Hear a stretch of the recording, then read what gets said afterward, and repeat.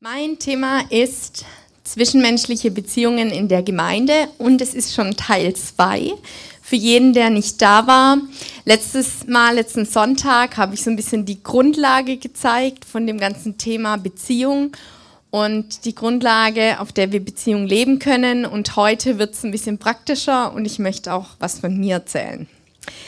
Ist für mich natürlich auch nicht so oft der Fall, dass ich hier predige und dann dachte ich mir heute, es kommt immer ganz cool, wenn du als Prediger einen Witz erzählst. Jetzt habe ich mir einen Witz rausgesucht, der um Freundschaft geht und der auch noch christlich ist. Ist richtig kurz, aber ich fand ihn lustig. Also, passt auf. Wenn du Freunde hast, die sehr jung sind, mach dir nichts draus. Die Freunde von Jesus waren Jünger. Cool, gell? Jetzt haben wir schon einen guten Einstieg in das Thema. Also, ich gucke nochmal mit euch auf Teil 1 und möchte nochmal so 2, 3 Stichpunkte zusammenfassen, aber natürlich auch Hammer, wenn ihr die Predigt euch nachhört, ist bald auf Soundcloud. Also, ich habe einfach nochmal so gezeigt, dass die Grundlage, auf der wir Beziehungen leben können, überhaupt erstmal kennenlernen können und ja, die Grundlage, einfach da hineinzuwachsen, ist deine Beziehung zu Gott und ist die Grundlage, dass Gottes Natur in dir ist. Und dadurch bist du fähig gemacht, Beziehungen zu leben. Wie Melissa jetzt auch schon gesagt hat, ich möchte euch nicht 5 Regeln für Freundschaft, 5 To-Dos für Beziehungen vorgeben, sondern die Grundlage ist, dass Jesus in dir lebt, dass er alles schon für dich vollbracht hat und dass Jesus dich fähig gemacht hat durch seine Natur in dir.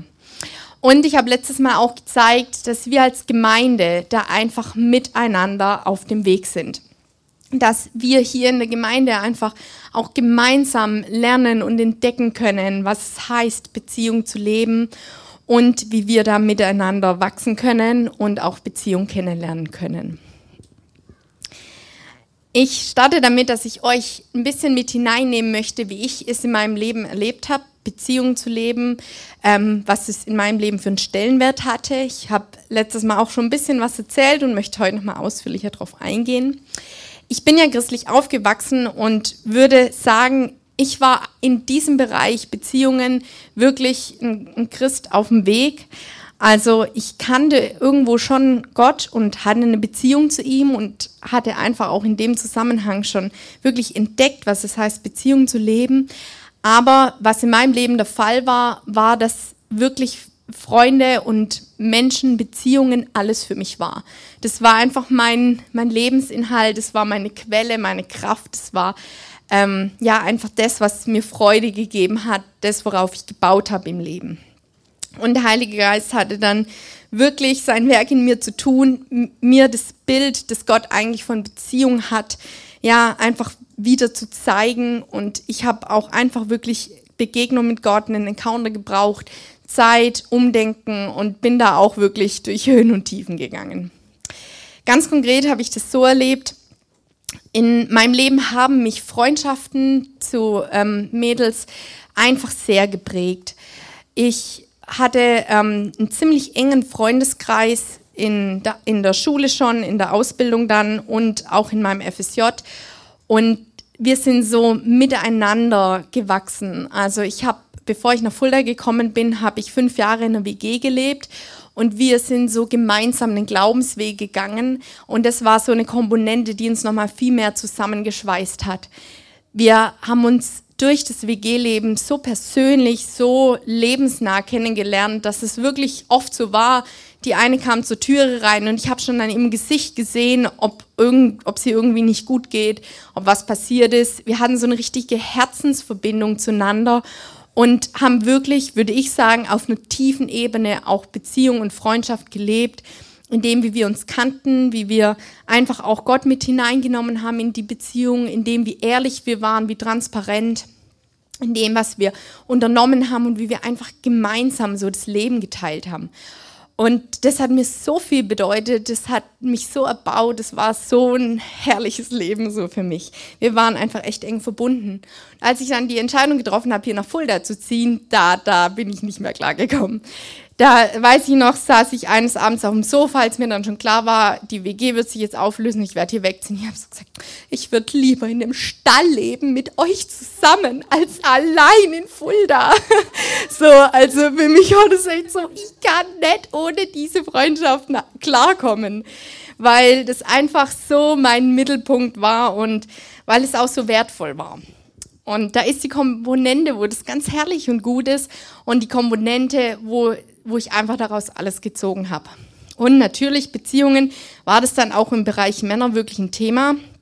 Und da hatte ich dann mit 18 rum, meinen zweiten richtig festen Freund und das war echt ernst. War ein feuriger Christ und natürlich einfach ein cooler Typ. Und wir waren echt so auf dem Weg zu heiraten. Also wirklich, die Pläne waren geschmiedet, die erste gemeinsame Wohnung war schon angeschaut. Und dann von heute auf morgen hat er mir gesagt, er kann nicht mehr mit mir zusammen sein, wir müssen uns trennen oder er möchte sich trennen. Und Beziehung, das hat mich ausgenockt. Das hat mich wirklich, wirklich ausgenockt. Und wenn das schon mal jemand erlebt hat, sich zu trennen, also wünsche ich echt keinem, ich war wirklich, wirklich nicht mehr ich selbst. Ich war bestimmt für ein halbes Jahr richtig, ich würde sagen, depressiv. Also ich konnte nicht mehr lachen, ich konnte keine Lebensfreude mehr empfinden, wie man das dann erlebt. Einfach heulen zusammengebrochen und einfach, ich war richtig erschüttert, weil mir das so genommen wurde.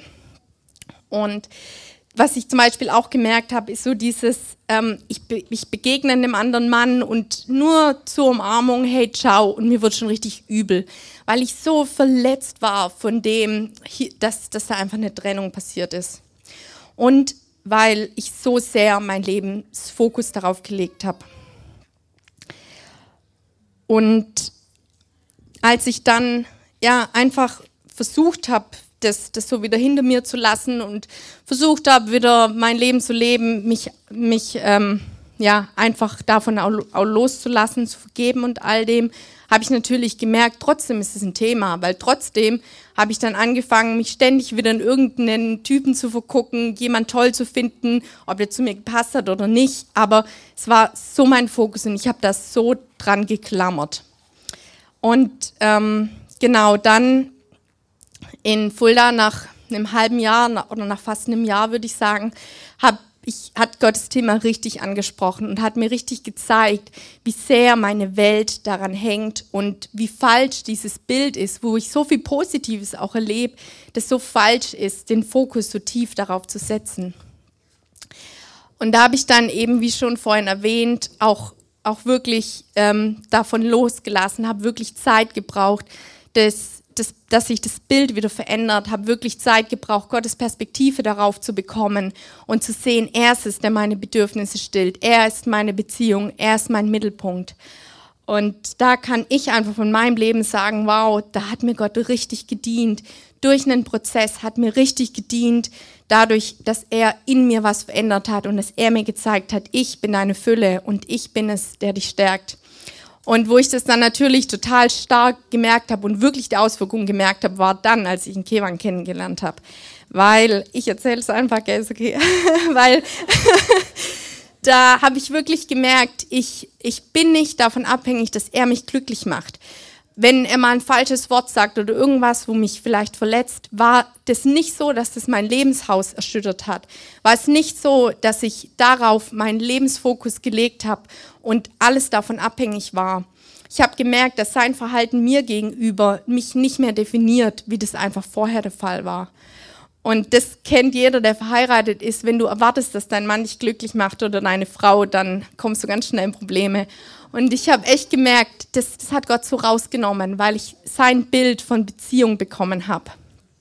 Und was ich auch gemerkt habe, ist, ich kam nach Fulda und ich hatte nicht mehr diese engen Freundschaften, die ich vorher kannte. Es war ein anderer Zeitabschnitt in meinem Leben und ich hatte eine andere Art von Beziehung, zum Beispiel ganz stark geistlich, auch zum Team wie zu Melissa. Aber es war einfach anders und ich habe gemerkt, ich empfinde da keinen Mangel. Es fehlt mir nicht mehr, diesen Freundeskreis oder diese Art Freundschaft um mich zu haben. Ich empfinde da keine Leere oder keinen Verlust mehr in mir.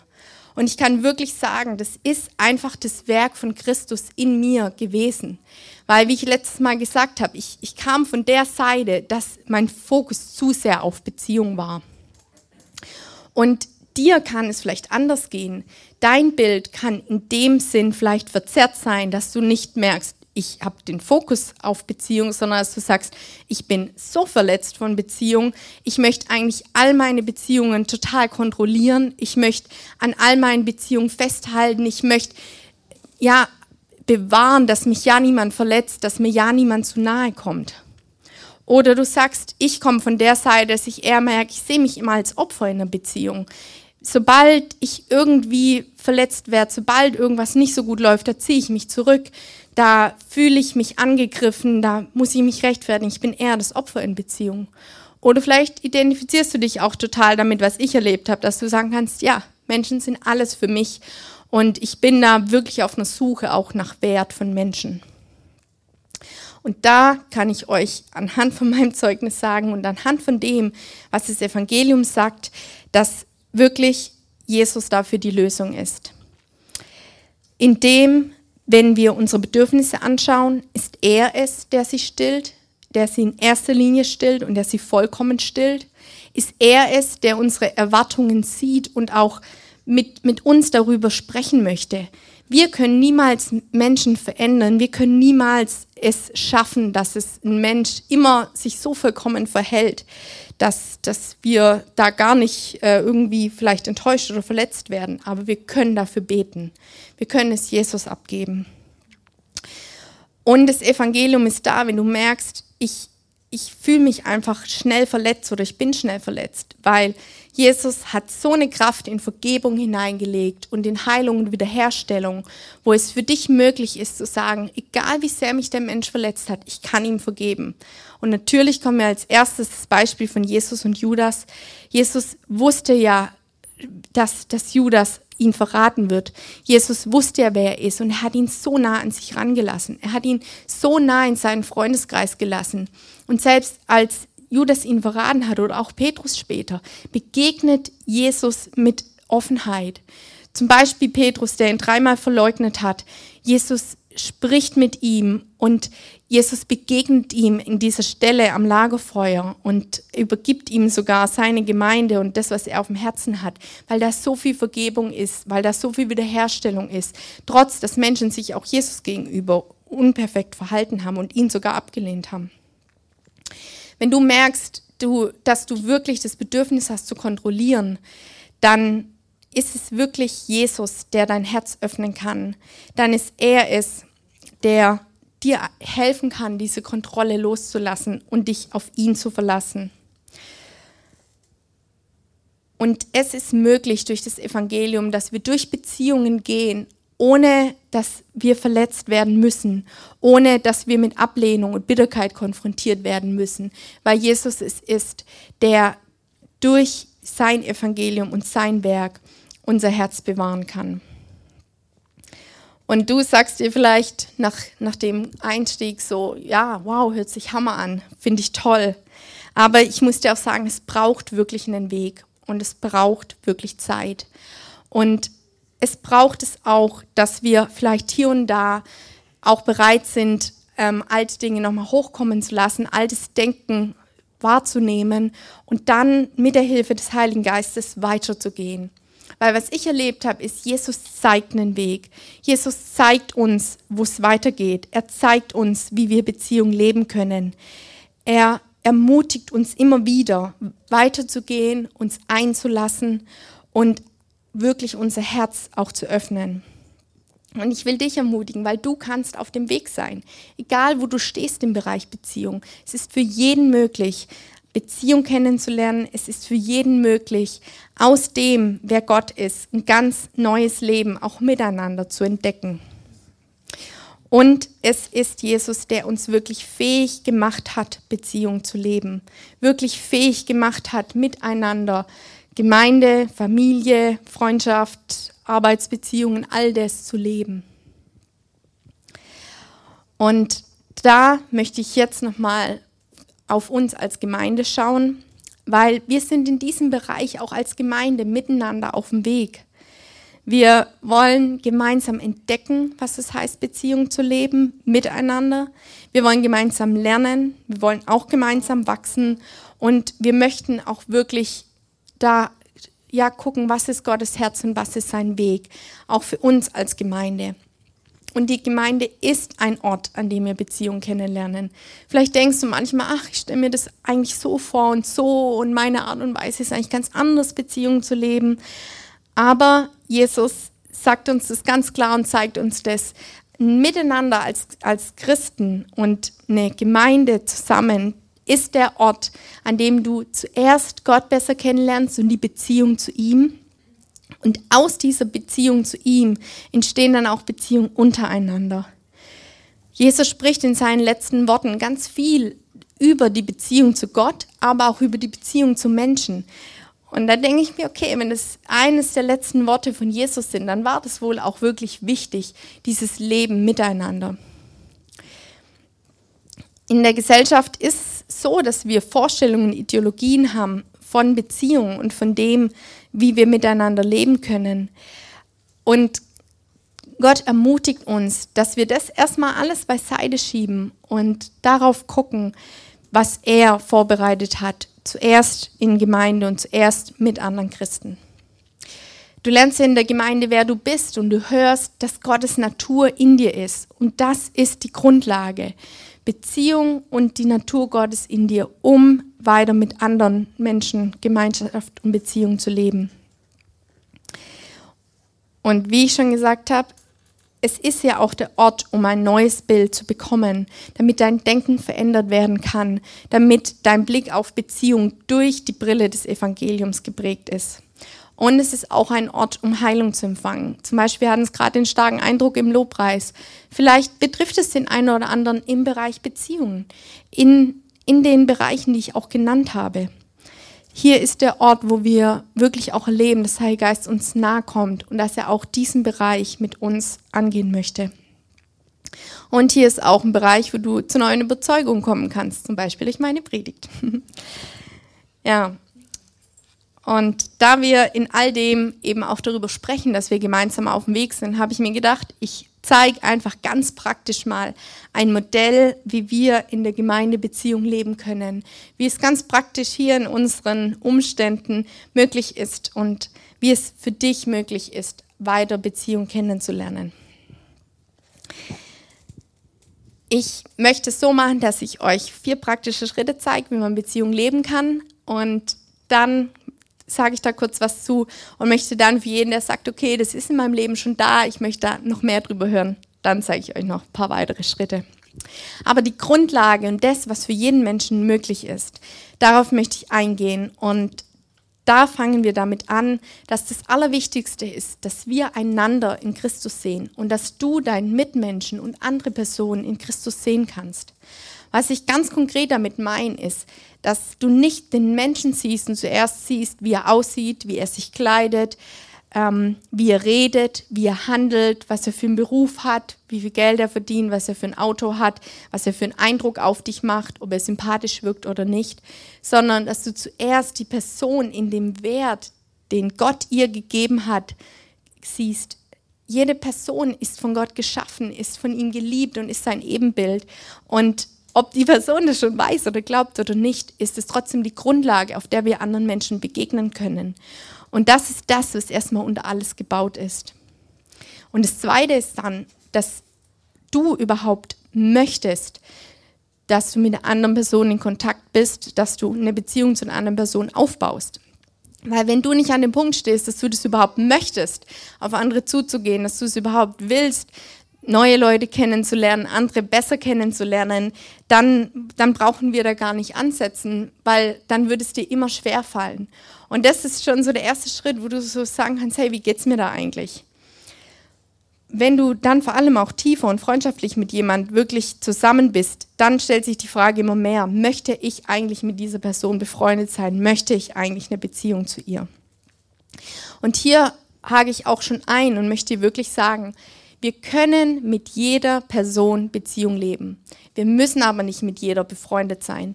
Und das ist ein Unterschied, weil manchmal ist in unserem Denken, vielleicht auch in der Gemeinde, ich muss immer eine enge Beziehung zu jedem haben. Ich muss zu jedem eine Freundschaft aufbauen. Aber das ist nicht der Fall.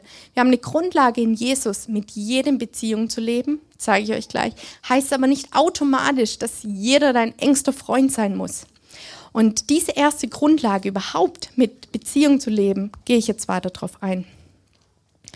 Du kannst mal so für dich bewegen, wer sind denn die Personen, zu denen du schon eine enge Freundschaft hast und zu denen du eine tiefere Freundschaft hast?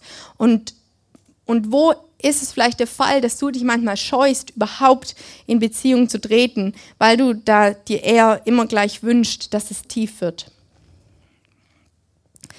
Der dritte Punkt ist, dass wir einen Rahmen brauchen für Beziehung. Und hier in der Gemeinde haben wir dafür eben schon einen Rahmen.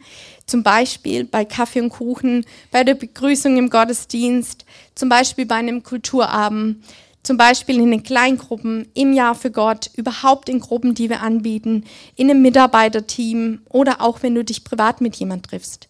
Und das ist der Rahmen, den wir im Moment haben. Und da ist natürlich Luft nach oben und da suchen wir auch weiter Gottes Herz, welchen Weg es gibt.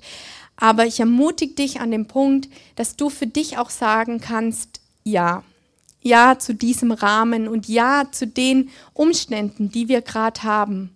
Ja dazu, dass Gott in diesem Rahmen für dich eine Möglichkeit hat, Beziehung zu leben. Ja dazu, dass Gott in diesem Rahmen in dir wirken kann und dich weiter in Beziehung führt.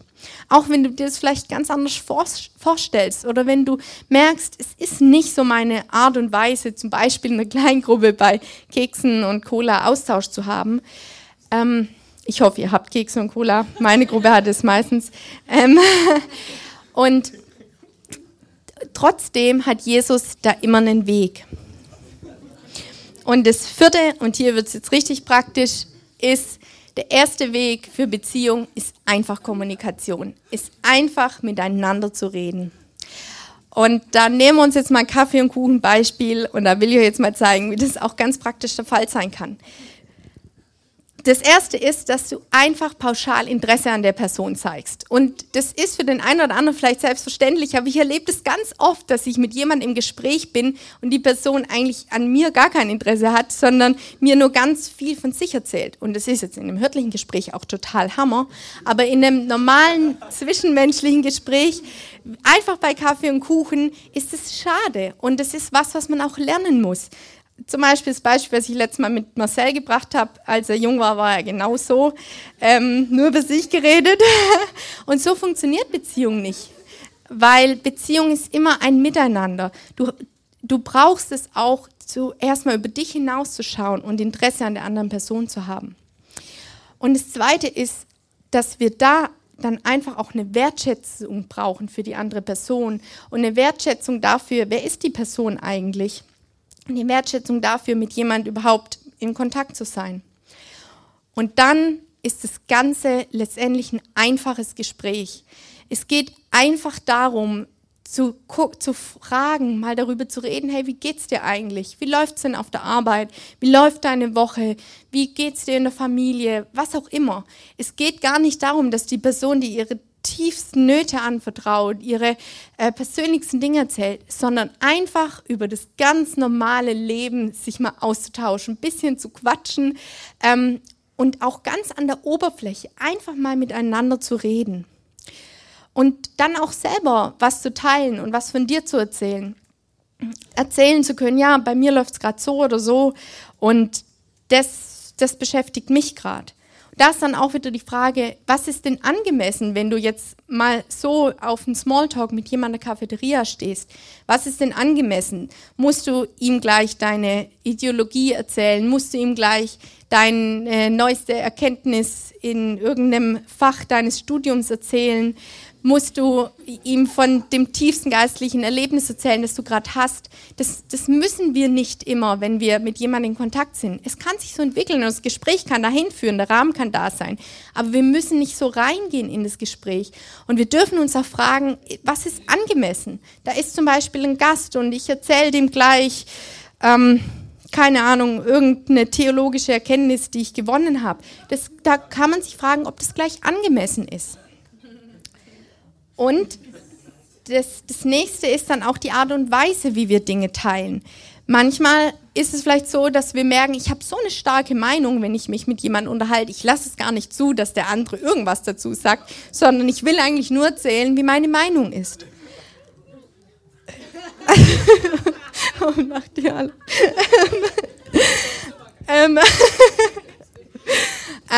Genau, und da können wir uns einfach mal ganz ehrlich hinterfragen, wie geht's dir da so? Und eben die Grundlage, die ich nochmal zeigen muss, es muss kein tiefes Gespräch werden. Es muss nicht sein, dass wir uns jetzt jede Woche austauschen. Es muss auch nicht sein, dass wir uns dann nächste Woche nochmal in der Stadt treffen, sondern es ist einfach schon total wertvoll, sich kurz auszutauschen. Einfach ein schönes, normales Gespräch über gar nichts Wichtiges zu haben. Und das...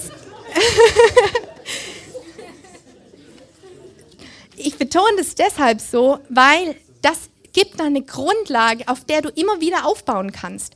Du triffst dich dann in 4 Wochen mal wieder beim Kaffee und dann ist es so, hey, und Arbeit, haben wir ja da mal gesprochen, immer noch gut so. Und dann wird es vielleicht tiefer. Oder beim nächsten Gespräch in 8 Wochen wird es nochmal tiefer.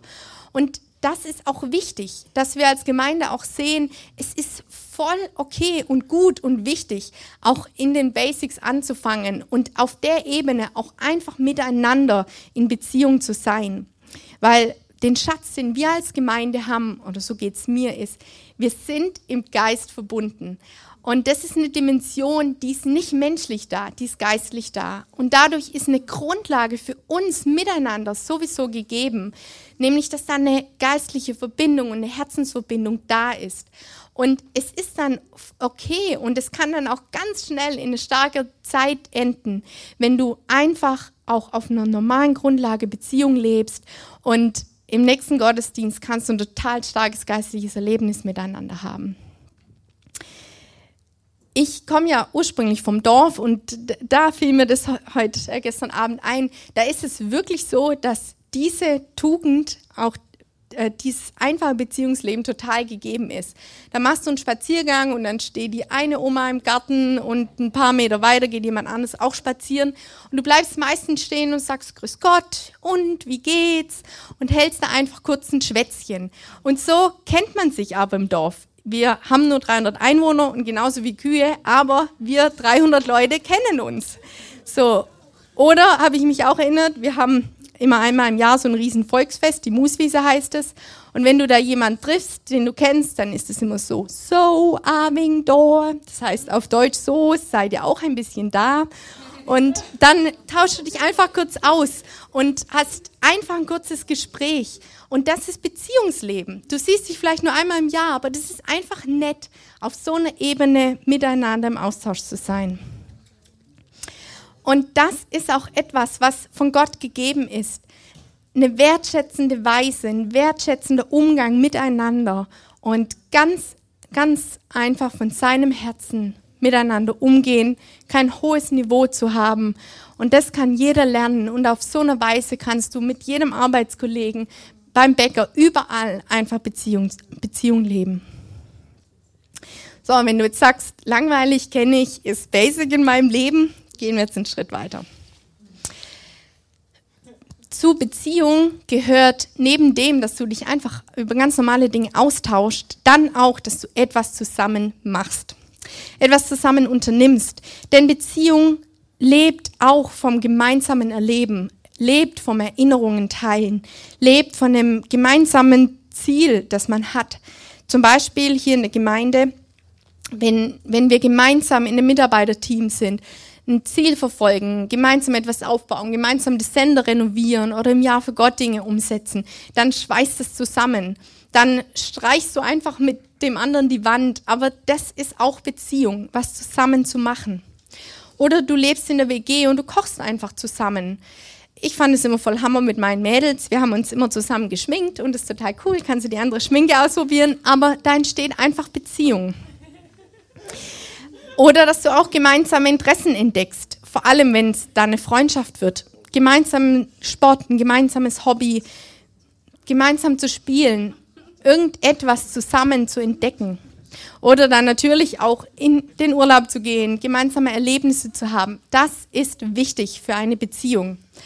Es ist nicht nur das Reden und der tiefe Austausch, sondern auch das gemeinsame Erleben. Und vielleicht guckst du dich jetzt an und merkst so, für mich ist Beziehung nur zu reden. Da kann ich dich ermutigen, nein, es braucht mehr. Es braucht auch gemeinsame Erlebnisse und etwas zusammen zu machen und zu teilen.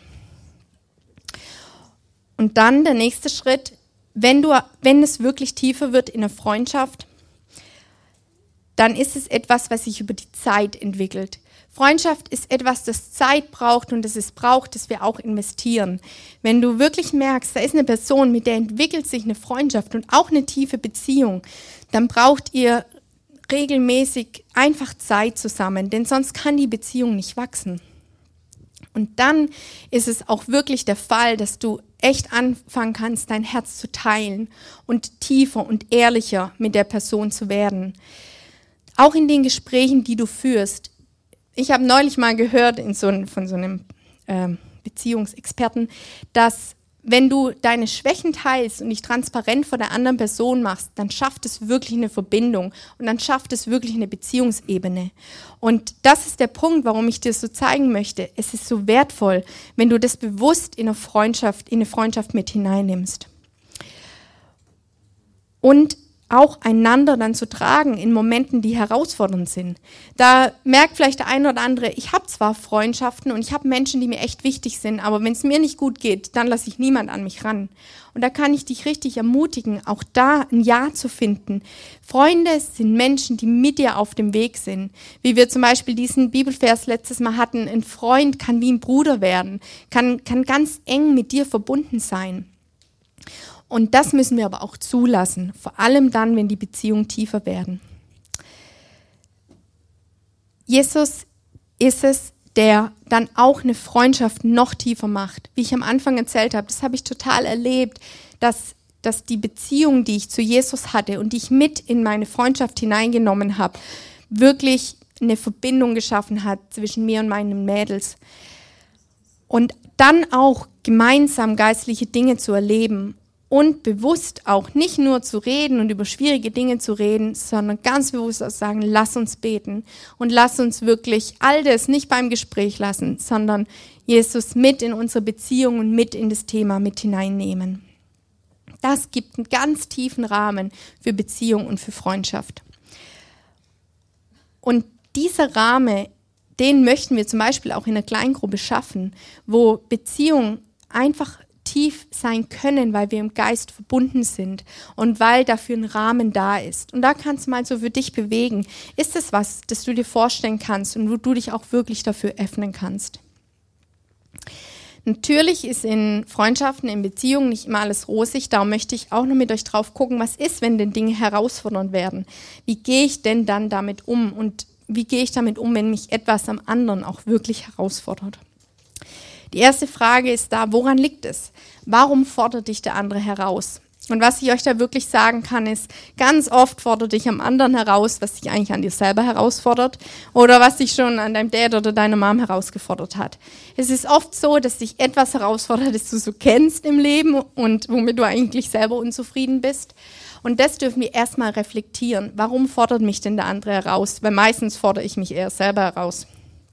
Und dann kannst du dich auch fragen, was hast du denn eigentlich für eine Erwartung an die andere Person?